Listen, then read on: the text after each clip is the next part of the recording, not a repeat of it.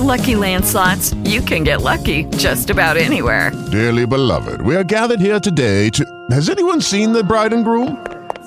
Sorry, we're here. We were getting lucky in the limo and we lost track of time. No, Lucky Land Casino, with cash prizes that add up quicker than a guest registry. In that case, I pronounce you lucky. Play for free at LuckyLandSlots.com. Daily bonuses are waiting. No purchase necessary. Void where prohibited by law. 18+. Terms and conditions apply. See website for details.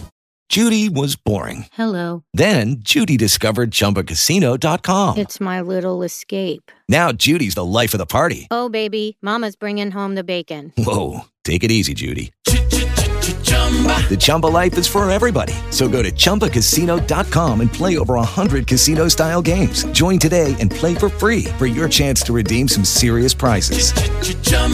ChumbaCasino.com. No purchase necessary. Void where prohibited by law. 18+. Terms and conditions apply. See website for details.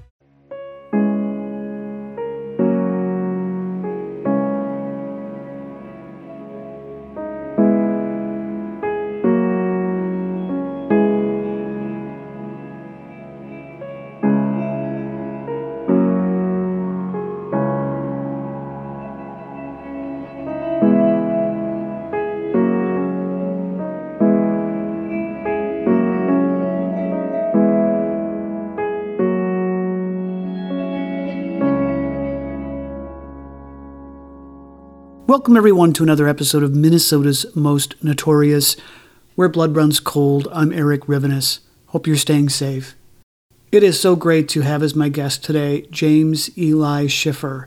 He has been a professional journalist for 25 years and is currently an editor at the Star Tribune. His book is called The King of Skid Row, John Basich and the Twilight Years of Old Minneapolis. So glad to have you here. Thank you. Oh, it's wonderful to be here. Appreciate you talking to me about this. So this is one of those books where the backstory is just as fascinating as the book itself. Could you share it with my listeners? How did you come to write this book? Well, it started in kind of a strange way. I'm not a native Minnesotan, but I married a native Minnesotan, so that gives me a little street cred here. When I moved here in 2005, I was sort of wandering around downtown Minneapolis and was puzzled that the center of town seemed to be this kind of empty zone, parking lots and sort of blocky 1960s buildings. And I thought, well, we're down by the river here. Why isn't this the old city? What happened here, And then a friend who we both shared a sort of a fascination with dive bars and things. He lent me a sort of a VHS tape, which some of your listeners might remember, an ancient technology. But it had a rebroadcast of a TPT documentary that I watched it, and it was home movies from this guy named John Basich, who owned a bar, a flop house, and a liquor store on the Skid Row, Minneapolis back in the 1950s. And he had a Bell and Howell 16 millimeter camera that anytime anything was happening, he would run outside or, film in his bar. And it was silent, but he had he was narrating it, and it was just fascinating. You would not recognize this city. It was just something. I was like, I can't believe this is Minneapolis. This is what it looked like. And so I did a little research and learned that he had also taken a bunch of still photos, which had appeared here and there in different publications.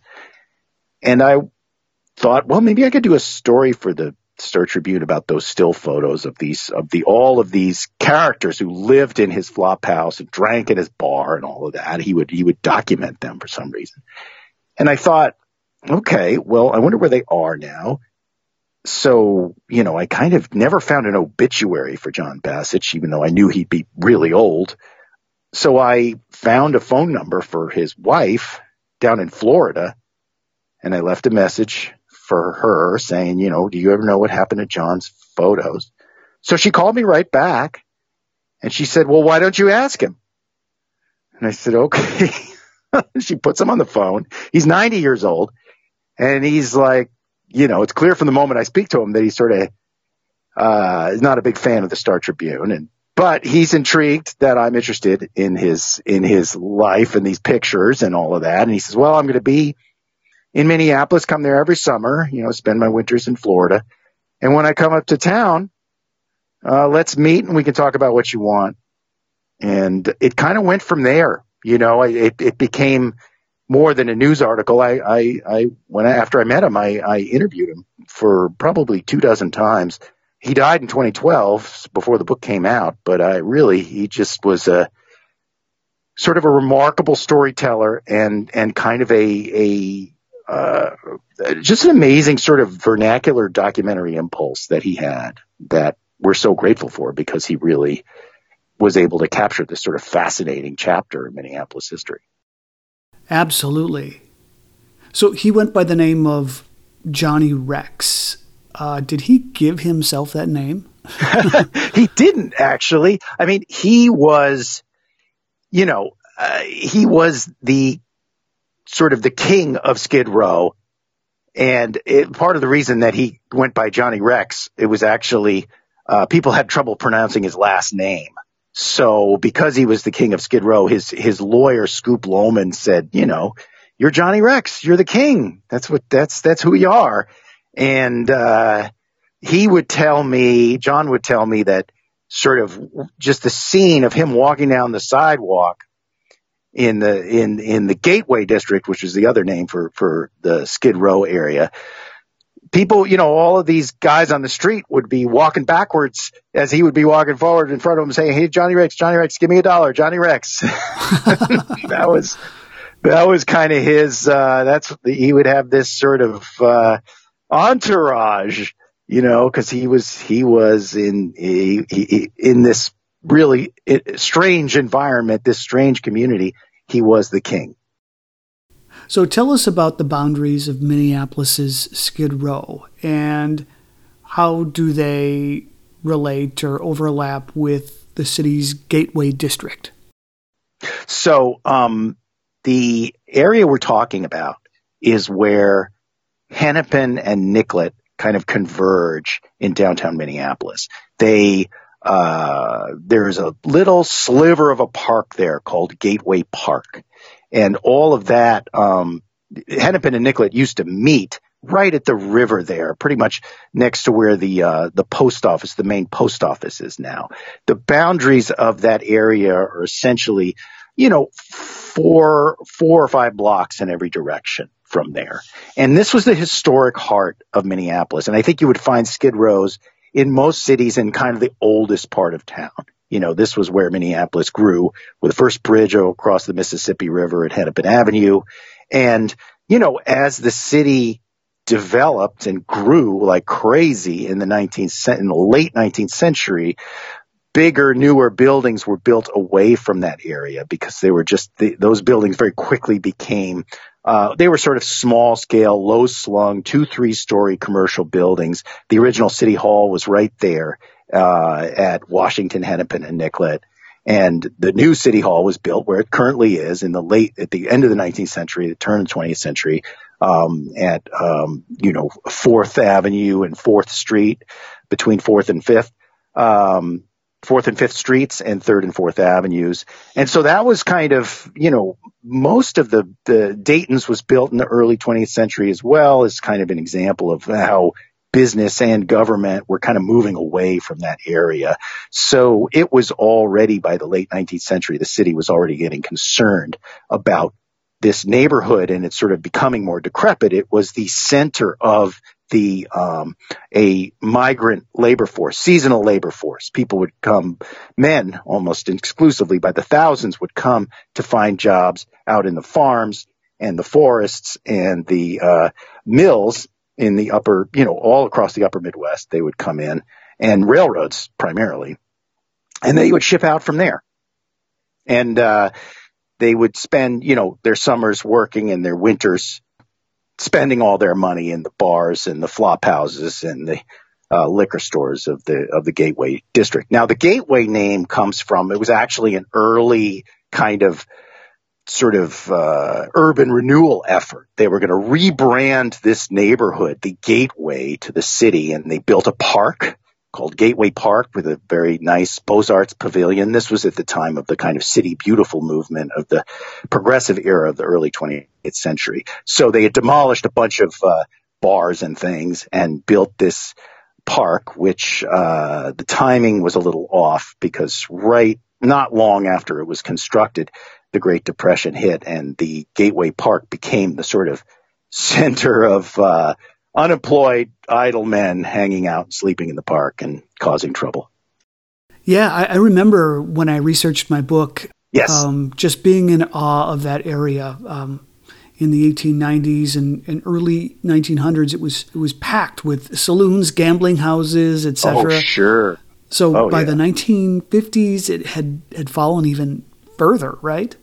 Yeah, I mean, by the 1950s, the sort of, that neighborhood had served a really valuable role in the labor market, in the economy of the upper Midwest, really in the first, not quite a century, but most of a century of the Minneapolis's existence. But by the 1950s, that seasonal labor market was mostly gone. Like you didn't need that kind of migrant labor force the way they had in the past.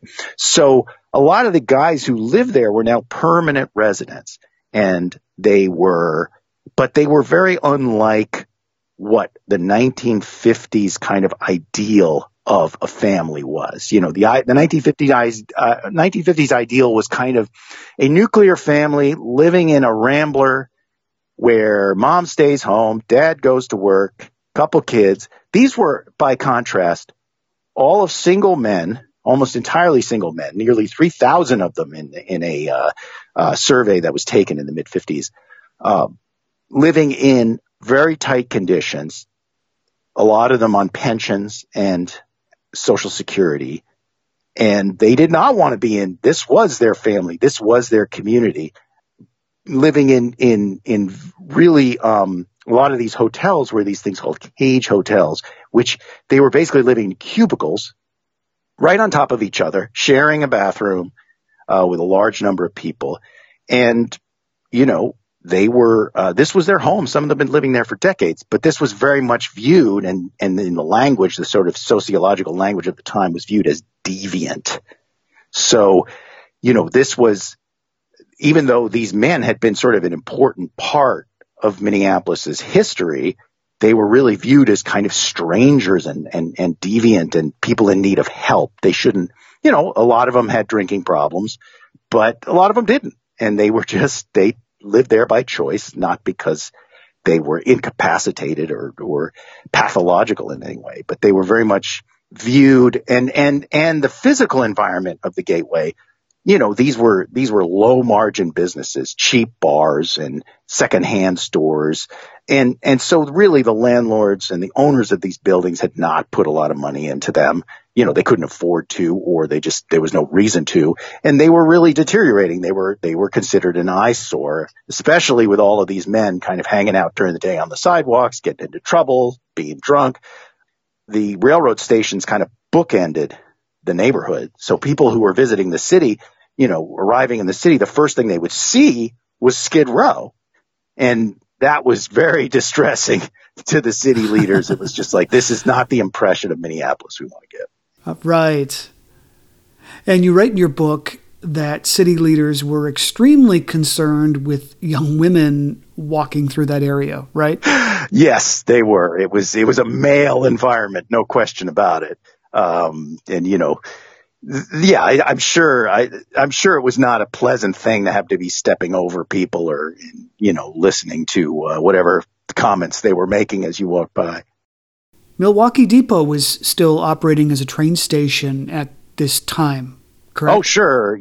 Oh, yeah, absolutely. I mean, in the 1950s, railroads were still the way you got around, intercity trips. And so you had the Milwaukee Depot on one side and the Great Northern on the other, which was on the site of what's now the Federal Reserve. Got it. There are so many interesting stories in your book. I do recall one that you wrote about one man who actually had a wife and a kid in South Minneapolis. Yes. And he chose not to live with them. Yes. I mean, that was, it was by choice.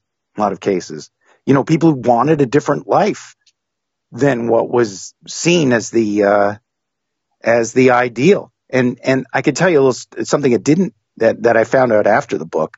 Really, one of the more remarkable things that one of the more remarkable conversations I had with someone who was interested in the book. I was curious when I was doing research for it whether there were any of these characters who lived in Skid Row who were still around. They were, a lot of them, this was not a long lifespan for people who were kind of in those conditions. A lot of them, heavy users of alcohol and they were pretty old by the time Skid Row was finally demolished.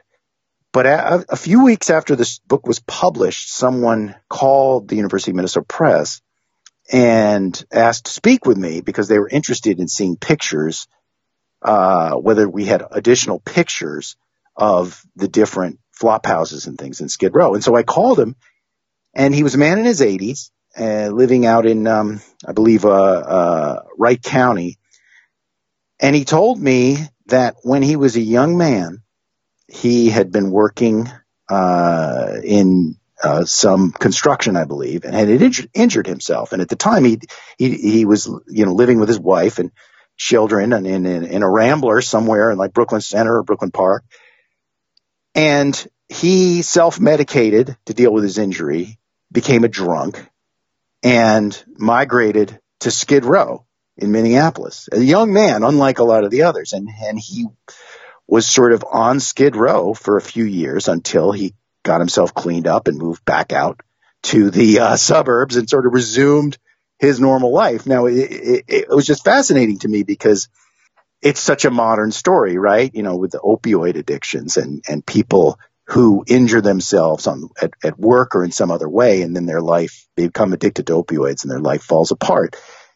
Fortunately, with this guy, he was able to get his act together, but he still remembered. He stayed in those cage hotels and things, and had very vivid memories of it. And so I was like, wow, a living connection to this area. And that, yes, there was, and since I published the book and have sort of spoken to many, many groups about it, it's been astonishing to me the number of people who have connections to Skid Row. Like, I've heard so many things like, my uncle was there, or, my father owned a bar on Skid Row. It's just you would think for something that was seemingly so deviant, in the words of the time, it was a part of a lot of people's lives.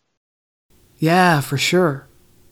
So, speaking of bars, could you talk about some of the more infamous drinking joints in Skid Row? I know the Sourdough plays a big role in the story. Yes, that was John's bar, yes. But if someone was walking through that area in the late 50s, what are some of the places that they would have seen? Well, I mean, a lot of them were just sort of really low-end establishments. I mean, there was nothing special about them as far as, they were places to get cheap liquor. And John's bar, the Sourdough, was named that way because his brother-in-law, who lived up in Alaska, also had a bar called the Sourdough and is in Ketchikan. Still exists, apparently. I'd love to go visit it sometime. So John, sort of actually on his business card in the Sourdough bar had, it said Minneapolis, Minnesota, Ketchikan, Alaska. Now the Sourdough, he would describe it as, full of, all kinds of people. I don't know if that was really true. But there were definitely some really marginal characters, some criminals. In the mornings, he said he would give coffee to the prostitutes when they were sort of off duty. He had a line of people, and there are images of this in the movie, line of people who would be there in the morning when it opened up to get 5-cent beers, to take the edge off. As far as some of the other establishments, the one that I heard the most about was a place called the Persian Palms. And the Persian Palms was kind of, I think the Persian Palms for a certain generation kind of had the mystique that many people now hold and remember for Moby Dick's in the old Block E, and which closed, I believe, in 1987. And I'm sure, certainly, I will always think about Nye's in that way as this legendary sort of bar that every kind of person went to, and we sure miss that place because it had a lot of character. The Persian Palms was like that. It was a strip club, 3 floor shows nightly. It would advertise, and it was, it was populated by these certain interesting characters called B-girls who were, if you were a guy and you went in there and you sat down and ordered a drink, you'd sort of find a woman coming up to you immediately asking for you to buy her a drink, sort of hanging on your arm. And she was in league with the bartender, and she would get a cut of that extra drink that you were buying. And that, there were actually some city ordinances to deal with B-girls because they were considered such a hazard or a menace to sort of innocent drinkers. One of the things that was sort of notable about the Persian Palms was they had a traveling act that would come in. I think she was based in Louisiana, but her name was Divina, and she would do a striptease act in a tank filled with water. And it was apparently quite popular. And actually, just it is sort of an interesting footnote, was the inspiration for a character in Louise Erdrich's new novel. Divina. She credits Divina in the acknowledgments. Huh. This book is jam-packed with fascinating characters, characters that would be long forgotten now if it weren't for your interviews with Johnny Rex. Who are some of the especially big personalities that stick out for you? Well, the people who watch the movie are taken by, and John has several shots of these guys, Emil Teskey and Nick Feastall, and their pastime was pulling each other's noses and wrestling on the sidewalk. And it's like, gets pretty violent at times, but John loved these guys, and they were, former railroad workers, and just these two clowns, right? Who were just sort of performing for him on the camera, but just doing it anyway. He had a little story about all these guys. There was the guy who was, he ran a little animal circus on the side of the road in Alabama and somehow ended up here. And then there was a guy who was a incredibly talented tinsmith, could make anything out of tin. Everyone in John's kind of orbit was, he remembered, he would always interview them about their lives and take pictures of them and sit down with them and talk to them about it. He talks about a woman who would hang out in his bar, and there's a picture of her in the book, Moon-Faced Marianne, he called her, and just was it was interesting. It was a very male environment. This is one of the few women that he sort of talked about as being sort of one of his favorite habitués of the bar. And just, she was a sex worker, as we would call it in today's parlance. But, she also shows up in the movie as well. And I think that he had a sort of he didn't look down on people in that sense. He was very much, he really felt like these folks were his family. And I think that's something that really comes across. But at the same time, it's like, as people rightly bring up, he was also selling liquor, cheap liquor, to alcoholics. I mean, he's an ethically complicated person, no question about it. Yeah, I think you wrote in your book that he bragged about serving 8 ounces of beer in a 12-ounce glass. Yeah, that's, it was not a high-margin business, I don't think. One of the best parts of your book, the photographs, worth the price just for those, although it's an amazing book from beginning to end. But you look at some of these pictures of these guys, and a lot of them are just men posed in their little cubicles, sitting on their chair, nameless. There's something so sad and wonderful at the same time. Yes. About the moment that was captured on film. Yes. There was just so much pathos in those photographs. Yes. And that was really, I've always been fascinated with photography and mystery as well. The idea that we would have all these pictures. And I went through every one of his pictures with him and asked him, do you remember, who is this? Who is this? Who is this? And he, if I had gotten to him 5 years earlier, I think I probably would have gotten a lot more answers. But by the time I was interviewing him, he was already in his 90s. And, he didn't have total recall.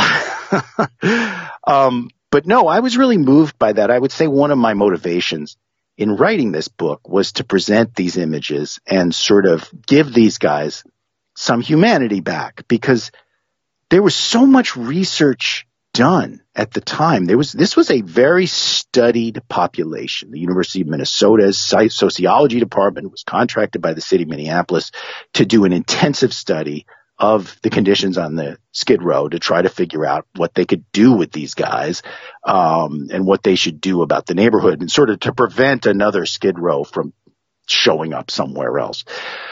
But in all of that research and all of the sort of photography that the city commissioned, that artists from the University of Minnesota would, art department took pictures, there's no names, the people are just, they're kind of their scenery. They are subjects. But they're not really individuals.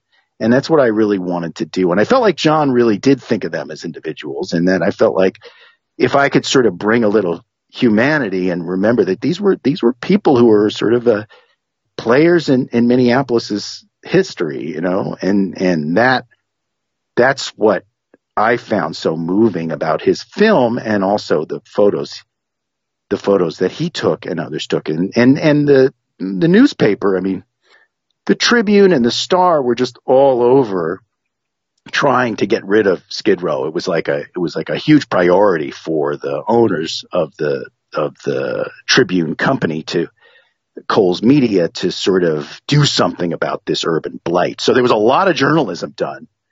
But most of it in the beginning was not very, was pretty, it denigrated the people who were there. But some of the later journalism, actually, you did see actually people having names and interviewing the actual residents of Skid Row.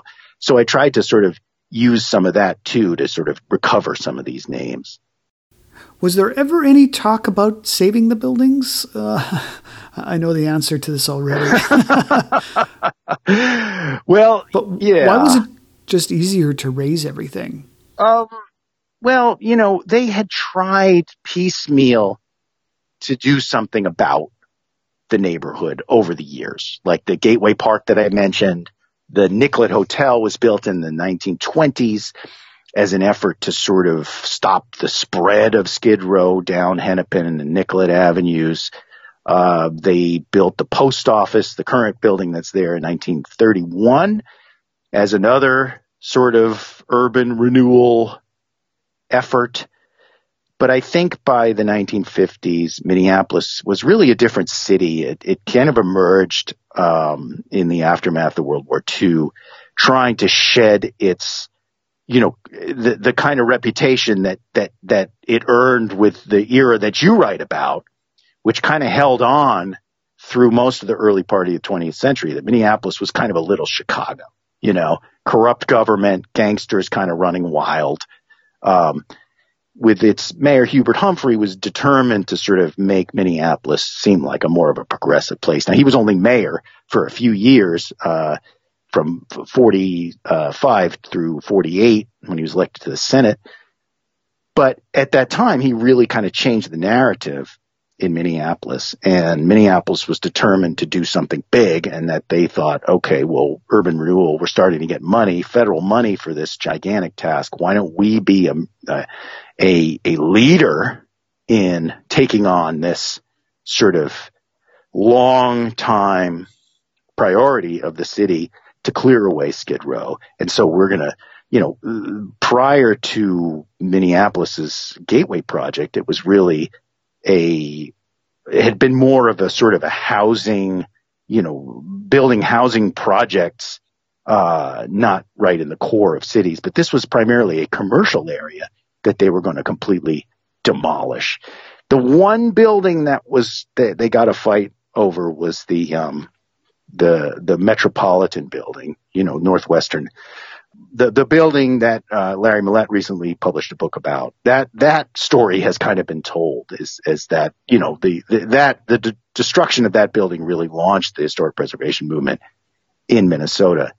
But it was that was the one thing that they got a fight about. But a lot of these other buildings were really in bad shape. They had not had any investment for a long time. There was descriptions of rats being able to run basically unhindered from one building to another, as if like little skyways for rats.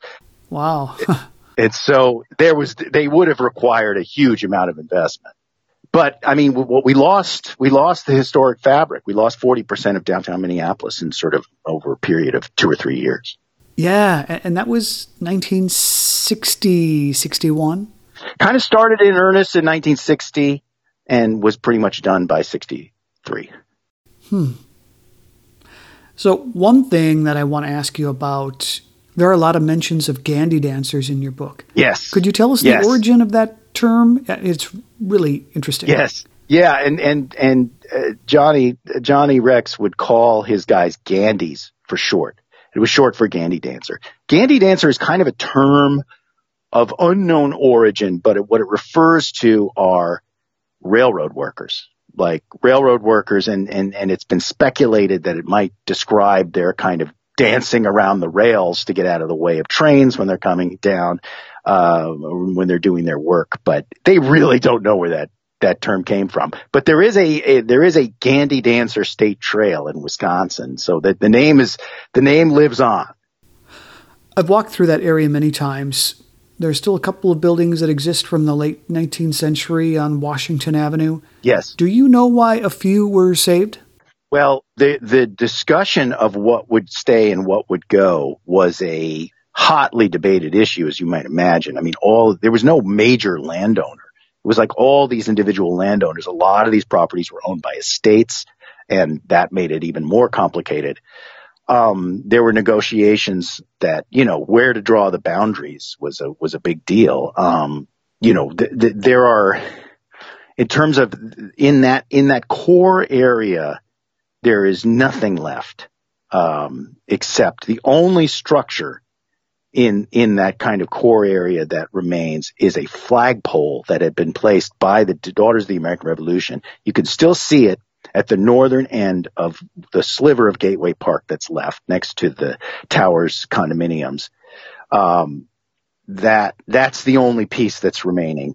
On the edge, obviously the Milwaukee Depot, former train station, now a hotel, is still there, although its cupola has been gone for a long time. And there is a federal building where there's a passport office in that too, sort of in the Beaux-Arts style, that's across the street from the Milwaukee Depot. Beyond that, there are not a lot of 19th century buildings left in that area. You will find, you have the lumber exchange, which is kind of out of that area, and you will find, when I've done walking tours of that area, I say there is, if you want to get a sense of the sort of streetscape of the Gateway, if you look at the 100 block on the south side of the street, the 100 block of Washington Avenue North, it's the block that contains Runyon's and a few other businesses there. Right. That is kind of the scale of those buildings. Nothing fancy, nothing really like hugely architecturally interesting, but still sort of like it gives you the sort of sense of what it looked like. But there's really, when I take people on tours of that area, I'm like, this is the tour of the imagination, because you're really not going to see anything like what it looked like. The destruction was just so total, even to the extent that they changed the street network. So, John Bassitch's liquor store was at the corner of 2nd Street and Nicollet Avenue. That intersection is gone. There's a tennis court there, Yeah. It really takes an active imagination, to see that. Now, the other comparison is the original Skid Row in the United States was Pioneer Square area in Seattle, Washington. And that neighborhood is now quite preserved, and it's the center of the tourist sort of stop. So if you want to see what the Gateway District looked like, go to Seattle. So what did John Bassitch think about the destruction of his neighborhood? It's surprising. You would have thought, given his sort of nostalgia for it, that he would have been against it. But no, he thought it was the right thing to do. He was kind of a hard-nosed businessman, just from the purpose of, he's like, the tax money, he would say this, the tax money that they're getting out of there is far more than it was from the buildings they had there before. So it was like, for a financial decision for the city, it was a smart thing to do.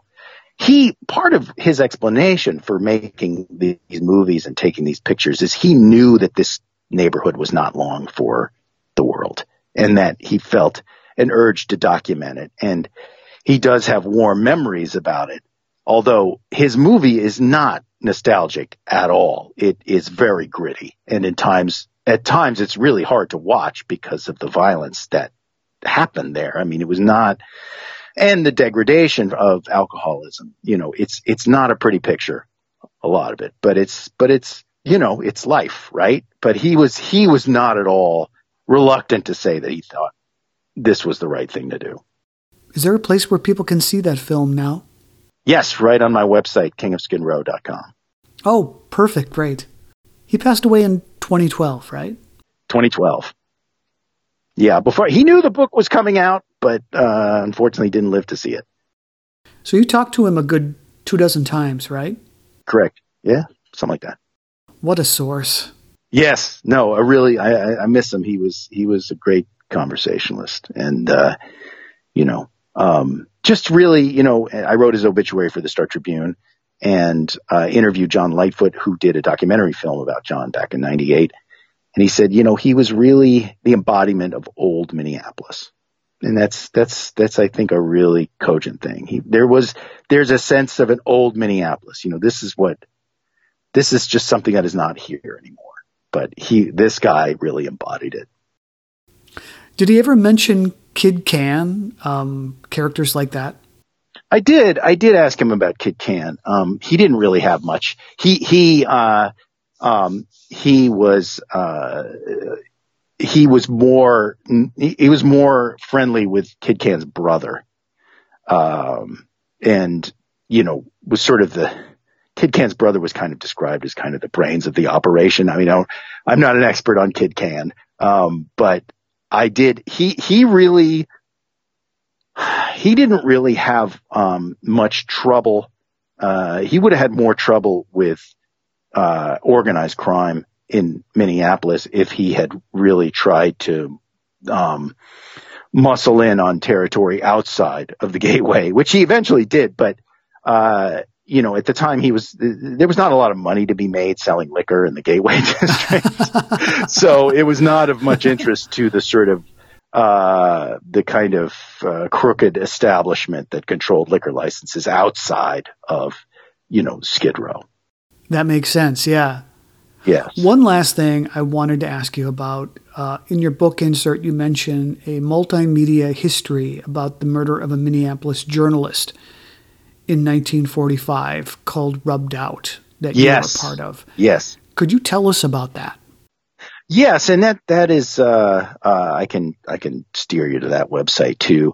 Arthur Kasherman was a sort of, he would be the equivalent of like a blogger today, just kind of a solo operator printing occasional his newspapers, just sort of a one-man operation. And, definitely with a slant But he had a long tradition in Minneapolis, these sorts of freelance kind of one-man band publishers who were kind of muckrakers. I mean, they were willing to say some things that the big dailies were afraid of, basically calling out the city administration for its corruption. And he paid with his life. I mean, he was calling out Marvin Klein, who was the mayor in the mid 1940s, for the corruption that the Klein administration represented, and the sort of the deals made with gangsters, and the sort of there had been 2 murders of Minneapolis journalists in the 1930s, Howard Guilford and Walter Liggett. And they were both unsolved. Kid Cann had been put on trial for Walter Liggett's murder and was acquitted. No one had ever been charged with Howard Guilford's killing. And, Arthur Kasherman was well aware of this. He was beaten up. He was sort of sent to jail on trumped up charges. And he called out the Klein administration and was murdered, drive-by shooting in January 1945.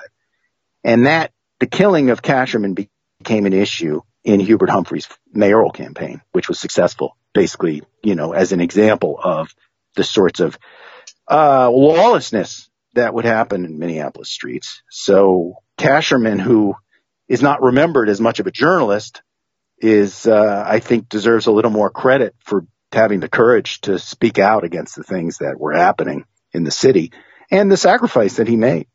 So is there a way that people can access that? Yeah, it's still up. It's not in it. I can direct you to it. The URL is jamesschiffer.com/rubbed out. Well, I highly recommend this book. A wonderful snapshot of a bygone Minneapolis era. The photographs are great, and the relationship you built with Johnny Rex and how you were able to get the information you got for this book is just riveting to me. It's available in local bookstores and online. Oh, yeah. You get it on Amazon. There's the links on my website, kingofskidrow.com. Thanks again so much for your time. Thank you, Eric. It's been fun. Again, I have been speaking to James Eli Schiffer. His book is called The King of Skid Row, John Bassich and the Twilight Years of Old Minneapolis. Thank you for joining me for another episode of Minnesota's Most Notorious, Where Blood Runs Cold. I'm Eric Rivenes. Until next time.